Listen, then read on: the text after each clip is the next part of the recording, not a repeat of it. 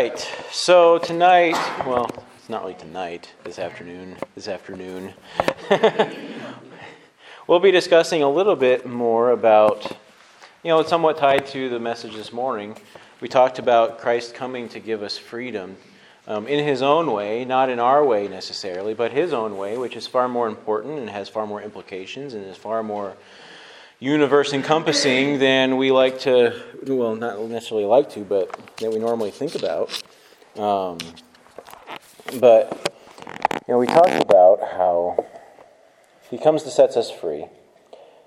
He came to deliver us from sin, from death, and the devil. I mentioned that during the message. And we're going to take some time and just kind of look at those, to tear that apart into pieces.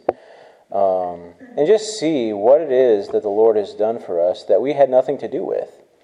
I mean, that's the important thing for us to understand here, is that these are things that we had nothing to do with. We need to get away from thinking about that your prayer saved you, that your faith saved you. No, God saved you. He's the one who has authority over sin. He is the one with authority over your condemnation. You do not have authority over your condemnation. Faith does not have authority over your condemnation. God does. And He expressed His authority over that when He sent Jesus Christ down to suffer, bleed, and die for our sins, and raise up and ascend on high, and is now seated on the right hand of the Father. We need to get this down, that there is nothing except for God who has authority over you, over your sin. That's the primary teaching behind the sovereignty of God. We like to think of God as a sovereign God. He is sovereign over all things. His sovereignty is not simply in terms of election. His sovereignty is over everything. His sovereignty is over sin, death, hell, your life, your death, your justification, your condemnation. Everything that goes on in this universe is under the sovereign hand of God. You do not have authority over you. You do not have authority over your sins. We need to get rid of this. When we pray, we're not claiming authority over our sin. We are beseeching the one who does. We are not, the more we get involved in church and ministry and all those types of things, that is not giving us more authority over the spiritual reality. It is simply serving the one who does. Worshiping the one who does. When we seek God, we are seeking the sovereign of the universe. We are seeking Him. When we pray, we are discoursing with the one who is in authority over all things. And we need to free ourselves from the burden of being sovereign over our own lives. Because that's where we get into trouble, isn't it? When we try to claim power over ourselves. When we claim power over our situation. When we claim power over our family and over all of these things. That's when we get into trouble, when we are claiming a bit of that sovereignty. No, we need to go before the one who is the one who has sovereignty over all these things, who is in control, who has the right to forgive you of your sins because Jesus died. This is what we need to understand this from. This is essentially the beginning of our freedom. When we are free, it is not free to do as we please. It is the freedom to come before the one who can do as He pleases. And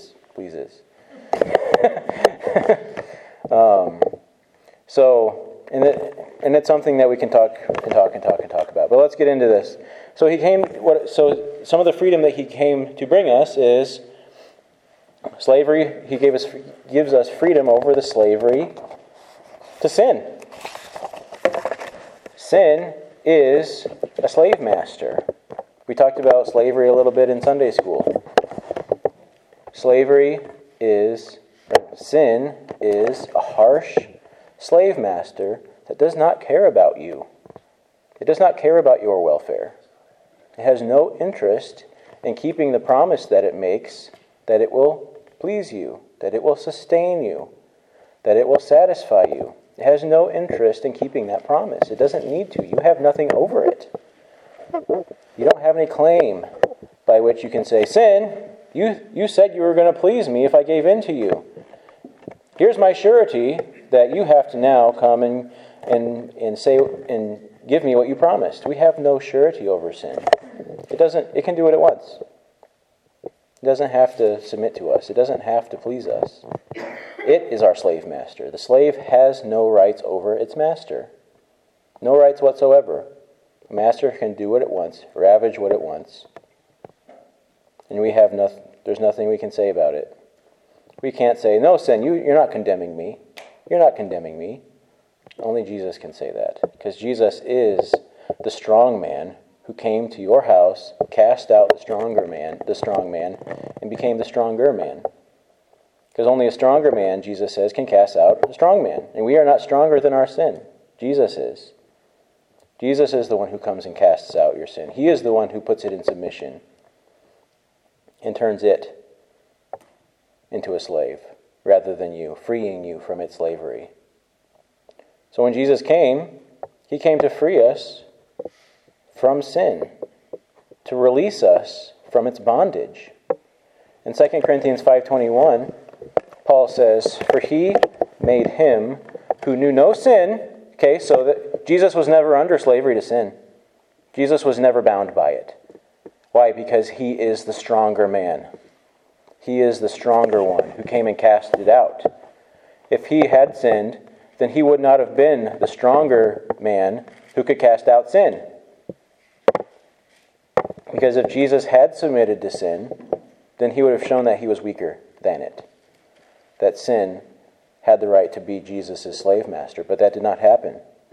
And because Jesus is the stronger man who never once submitted to sin, like a slave submits to its slave master.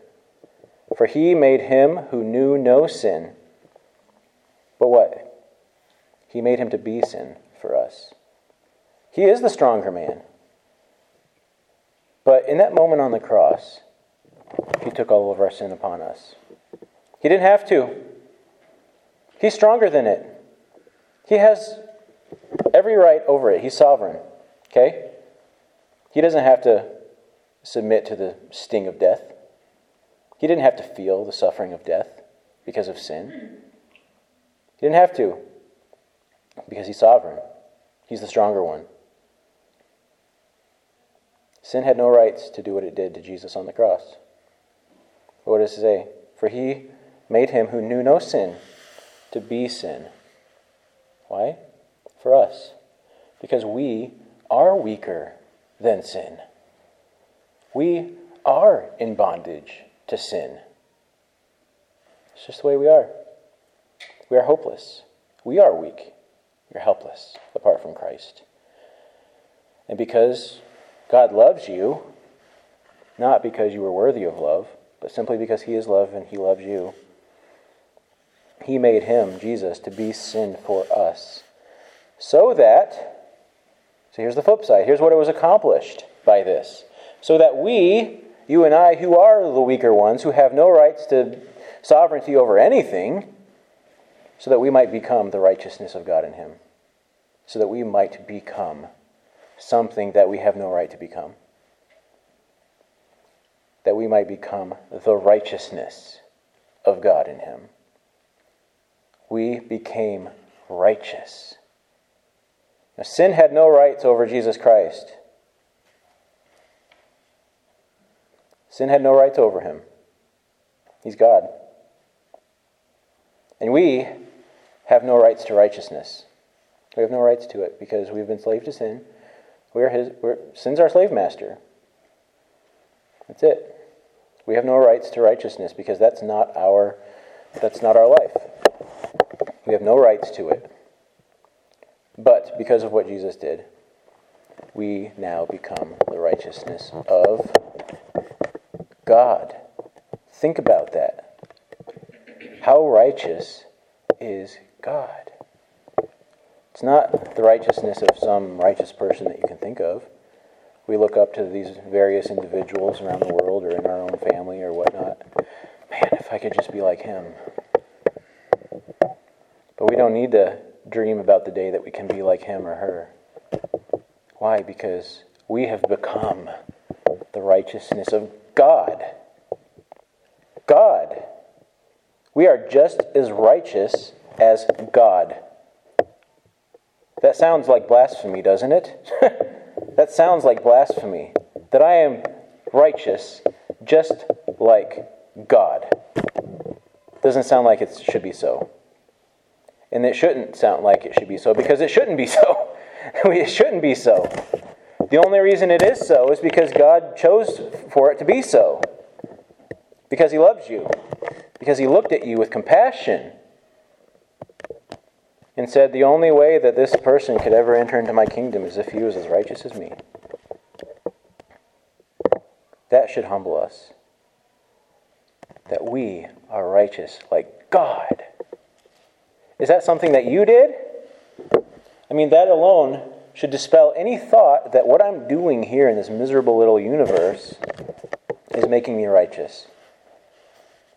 Because we know, even though we might take pride in the things that we do, we know we still, even a fool has the sense that I'm not righteous like God because of the things that I'm doing. I'm not God. Even a fool knows that. This should dispel any thought that the things that you're doing are making you righteous. Because right here, the Bible says, you are righteous just like God. Even a fool can understand that that's not because of what I'm doing. I may be a proud person. I may take pride in the good things that I do. But I still know that that's not going to make me like God. It might make me better. I'm speaking according to the flesh. It might make me better, but it's never going to make me like God. But we know because of this that we have the righteousness of God. That pure brightness of righteousness is in each and every one of us who is a child of God. Let that purge any thought in your head that what you're doing is making you better in the eyes of God. It's a fool remark. God loves me more today because X. God loves me more today, X. We feel like that, right? I had a really bad day, so God's mad at me. Can God be mad at himself? You have the righteousness of God. Why would he be mad at you? Why would he turn his face against you? It would be like turning his face against himself. He already did that on the cross so that you could have his continual pleasure. So, he frees us from sin. Jesus frees us from sin so that we are wholly pure, just like God is pure.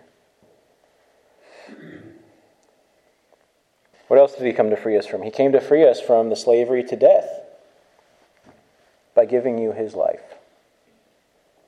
John 11:25, Jesus himself says, this is right after he raised Lazarus from the dead.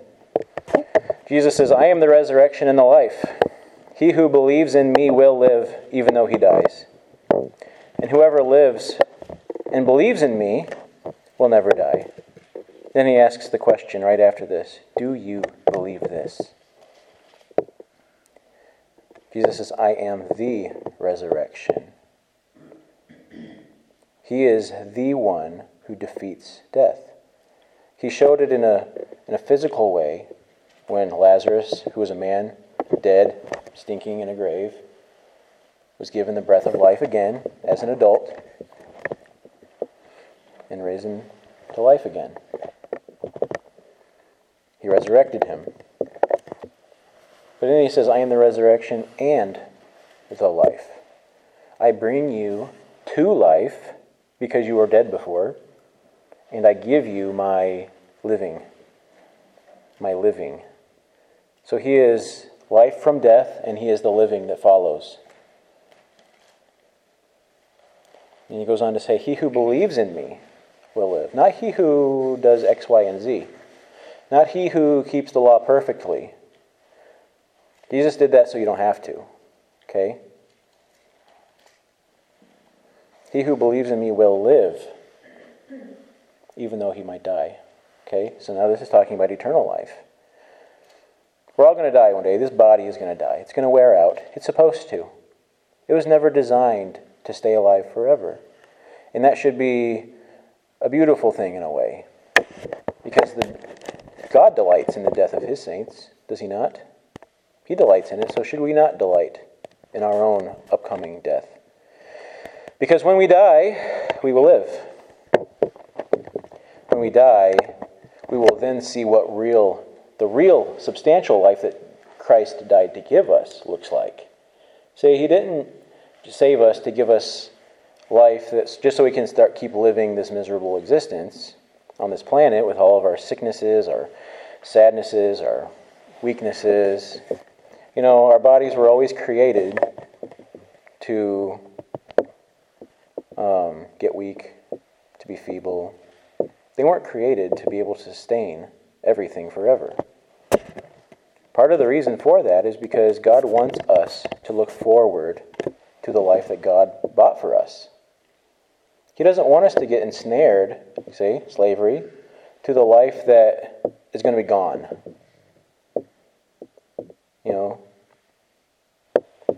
We spend the whole week, how depressing is it?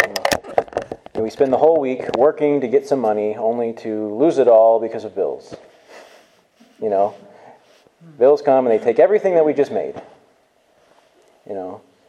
Everything we do in this life is going to be gone. Every single little thing of it. It's all going to be, poof, no longer there. All the money you made, all the influence you had, even the most famous of people, they might be in a history book, but they're never really appreciated like they wish they would be. Poof, once you're dead, you're gone. What is it, the Proverbs that say even the memory of a man only lasts for a generation or two? I think Solomon said that. I don't remember what book he said that in. And that might be depressing to some of us, but that's the way God made it for a reason. Because we're not supposed to get super excited about this life that will pass. We're supposed to be getting excited about the life that's coming. So the closer we get to death, the more excited we are. Man, now I get to go, I'm closer and closer to getting into that pure 100% life that Jesus died to buy me. I'm this much closer to the gift that God bought for me. Just like a child anticipating his birthday. We should be anticipating our death day. Because that's when we get our gift. That's when we get our gift. The day that we die. That's when the fullness of the gift comes. Right now we're living in Christmas Eve. We have a tradition. Our kids can open a present on Christmas Eve. And we get to experience a present here while we live. Forgiveness of sins, God's transformative power in our lives. But it's not Christmas yet. It's just Christmas Eve. This is just the introduction. No, Christmas is coming tomorrow when we die. And that's when you get the fullness of what your parents have bought you. That's when you get the fullness of what your Father has bought you. When you die, you get the fullness of his gift that he gave his life to buy for you. That should be something that's exciting to us. I'm about to get my gift that God himself bought for me. And I want to go see that. I want to go have it. I want to unwrap that by casting off my flesh so that I can go and have it now. He who believes in me will live even though he dies. That's the promise. We get the real life later. Right now we get a little bit of that. Whoever lives and believes in me will never die. Do you believe this? If you believe this, then death will be exciting to you. The carnal mind lives for this stuff. The carnal mind lives for this day and age. The carnal mind does not get excited about the day we'll die. The carnal mind looks at death as the end because it views this life as the substance that we're supposed to be living for. But if you're excited about death, that's when you know the sincerity of your faith. Because that's when you get your present. That's when you get the real thing. Death is when you get the real thing. Carnal mind says this is the real thing. Spiritual mind says that's the real thing. So you have to determine what are you looking at? Are you looking at this thing or that thing? What present are you excited about? He gives us good things in this life, but the best thing is coming. Because Jesus is the resurrection and the life, and whoever believes in me will live, even though he dies. And whoever lives and believes in me will never die again. Do you believe this? So that's why he delivers us from our slavery to ultimate death. The death that we die, that when we die, it is the end of anything good. Anything remotely resembling good. We now have something to look forward to at death, because the sting of death has been defeated. The sting of death is gone. It no longer looks like a painful thing. It doesn't look like a sorrowful thing anymore. He releases us from slavery to death by giving you his life, a life that we get to experience some of now, but we'll get to experience in fullness later. And the last thing I mentioned, he came to free you from the dominion of Satan. Okay? By rescuing you from Satan and giving you God's kingdom. Okay? In Colossians 1, verses 12 through 14, Paul says, giving thanks to the Father who has qualified you and share in the inheritance of the saints, in the kingdom of light. For he has rescued us from the dominion of darkness and brought us into the kingdom of the Son he loves, in whom we have redemption, the forgiveness of sins. So why do we give thanks to the Father? I mean, look at this. Who has qualified you to share in the inheritance of the saints. This is another thing that sounds like blasphemy. That I'm qualified to live in God's kingdom. I deserve it. I deserve to be in God's kingdom. Not because of what I did, but because of what Christ gave me. Because he gave me his righteousness, I now deserve it. It's not my righteousness. It's only my righteousness because it was given to me as a gift. But I didn't pay for it. I didn't purchase it. I didn't earn it. It was given to me. But because God gave us the righteousness of Jesus Christ, we now deserve to share in the inheritance of the saints. Where? In the kingdom of light. Why? Because he's rescued us from the dominion of darkness. He rescued us. He threw us the lifeline and brought us in, rescuing us from this dark kingdom. You know, a lot of people still to this day, but it was even more important back in the day, but even to this day, we still have a lot of people immigrating to the United States because they think that it's a safe place compared to where they're coming from. A place of freedom. A place of possibilities. Where they're coming from has no freedom, has no possibilities. They're oppressed by a harsh government. So they come here because we resound freedom, peace, stability, progress, possibilities. Do what you want. Achieve what you want.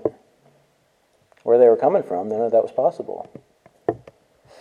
In an even better sense, in an even more true sense,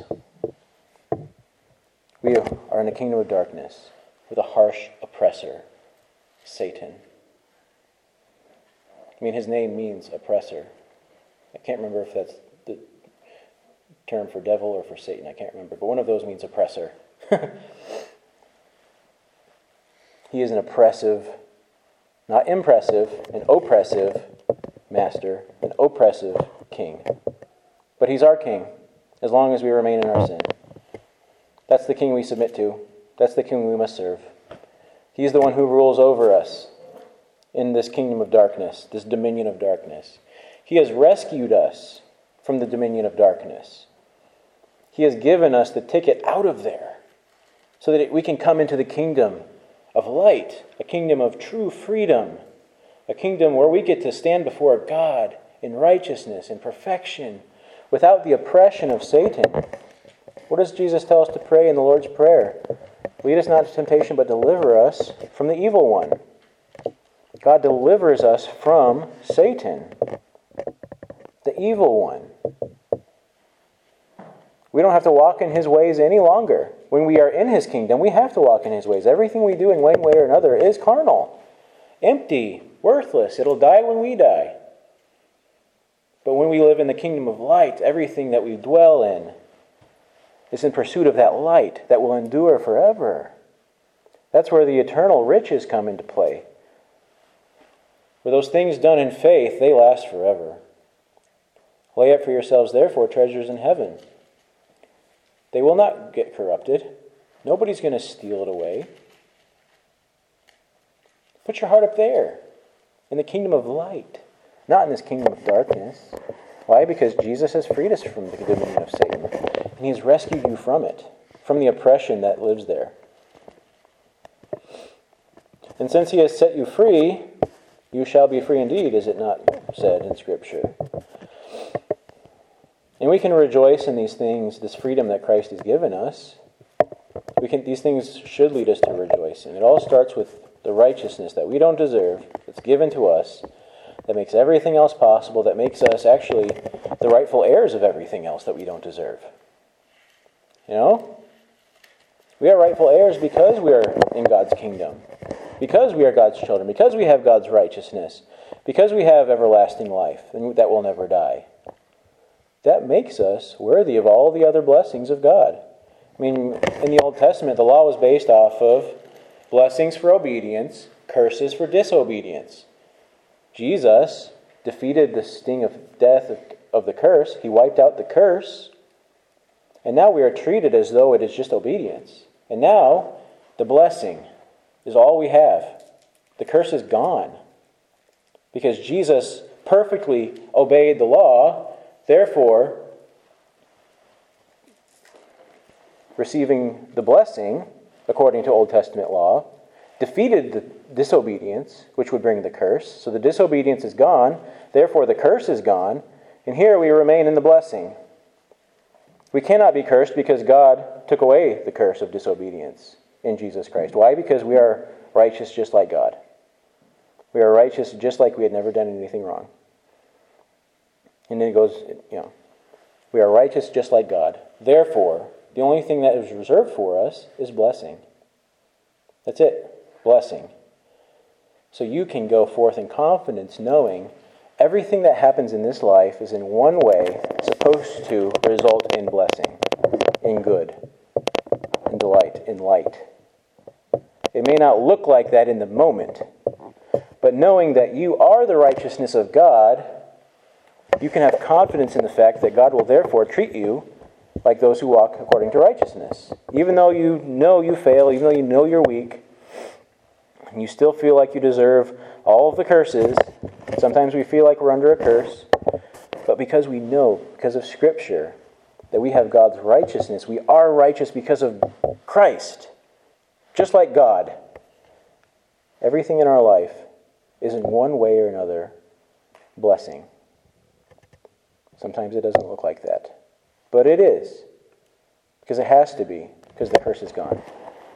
God will not curse you. He only blesses you. Just think of it this way. When we chastise or discipline our children, are we cursing them? No, we are blessing them by giving them what they need to grow up. Discipline is blessing.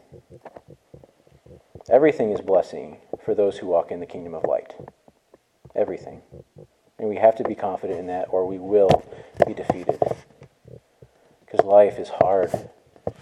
It is. You already know it. That's why I have to end this, because some of you are already falling asleep because life's hard.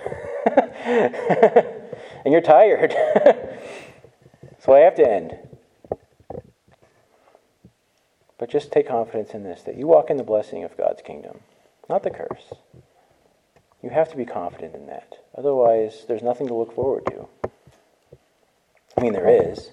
You're just not looking forward to it because you're defeated by the depression that weighs on you because things are hard. Those are blessings. Everything is blessing. Why? Because you are righteous just like God. Remember that. We're going to have communion here, so let me get this stuff out of the way. Let's move this over here. And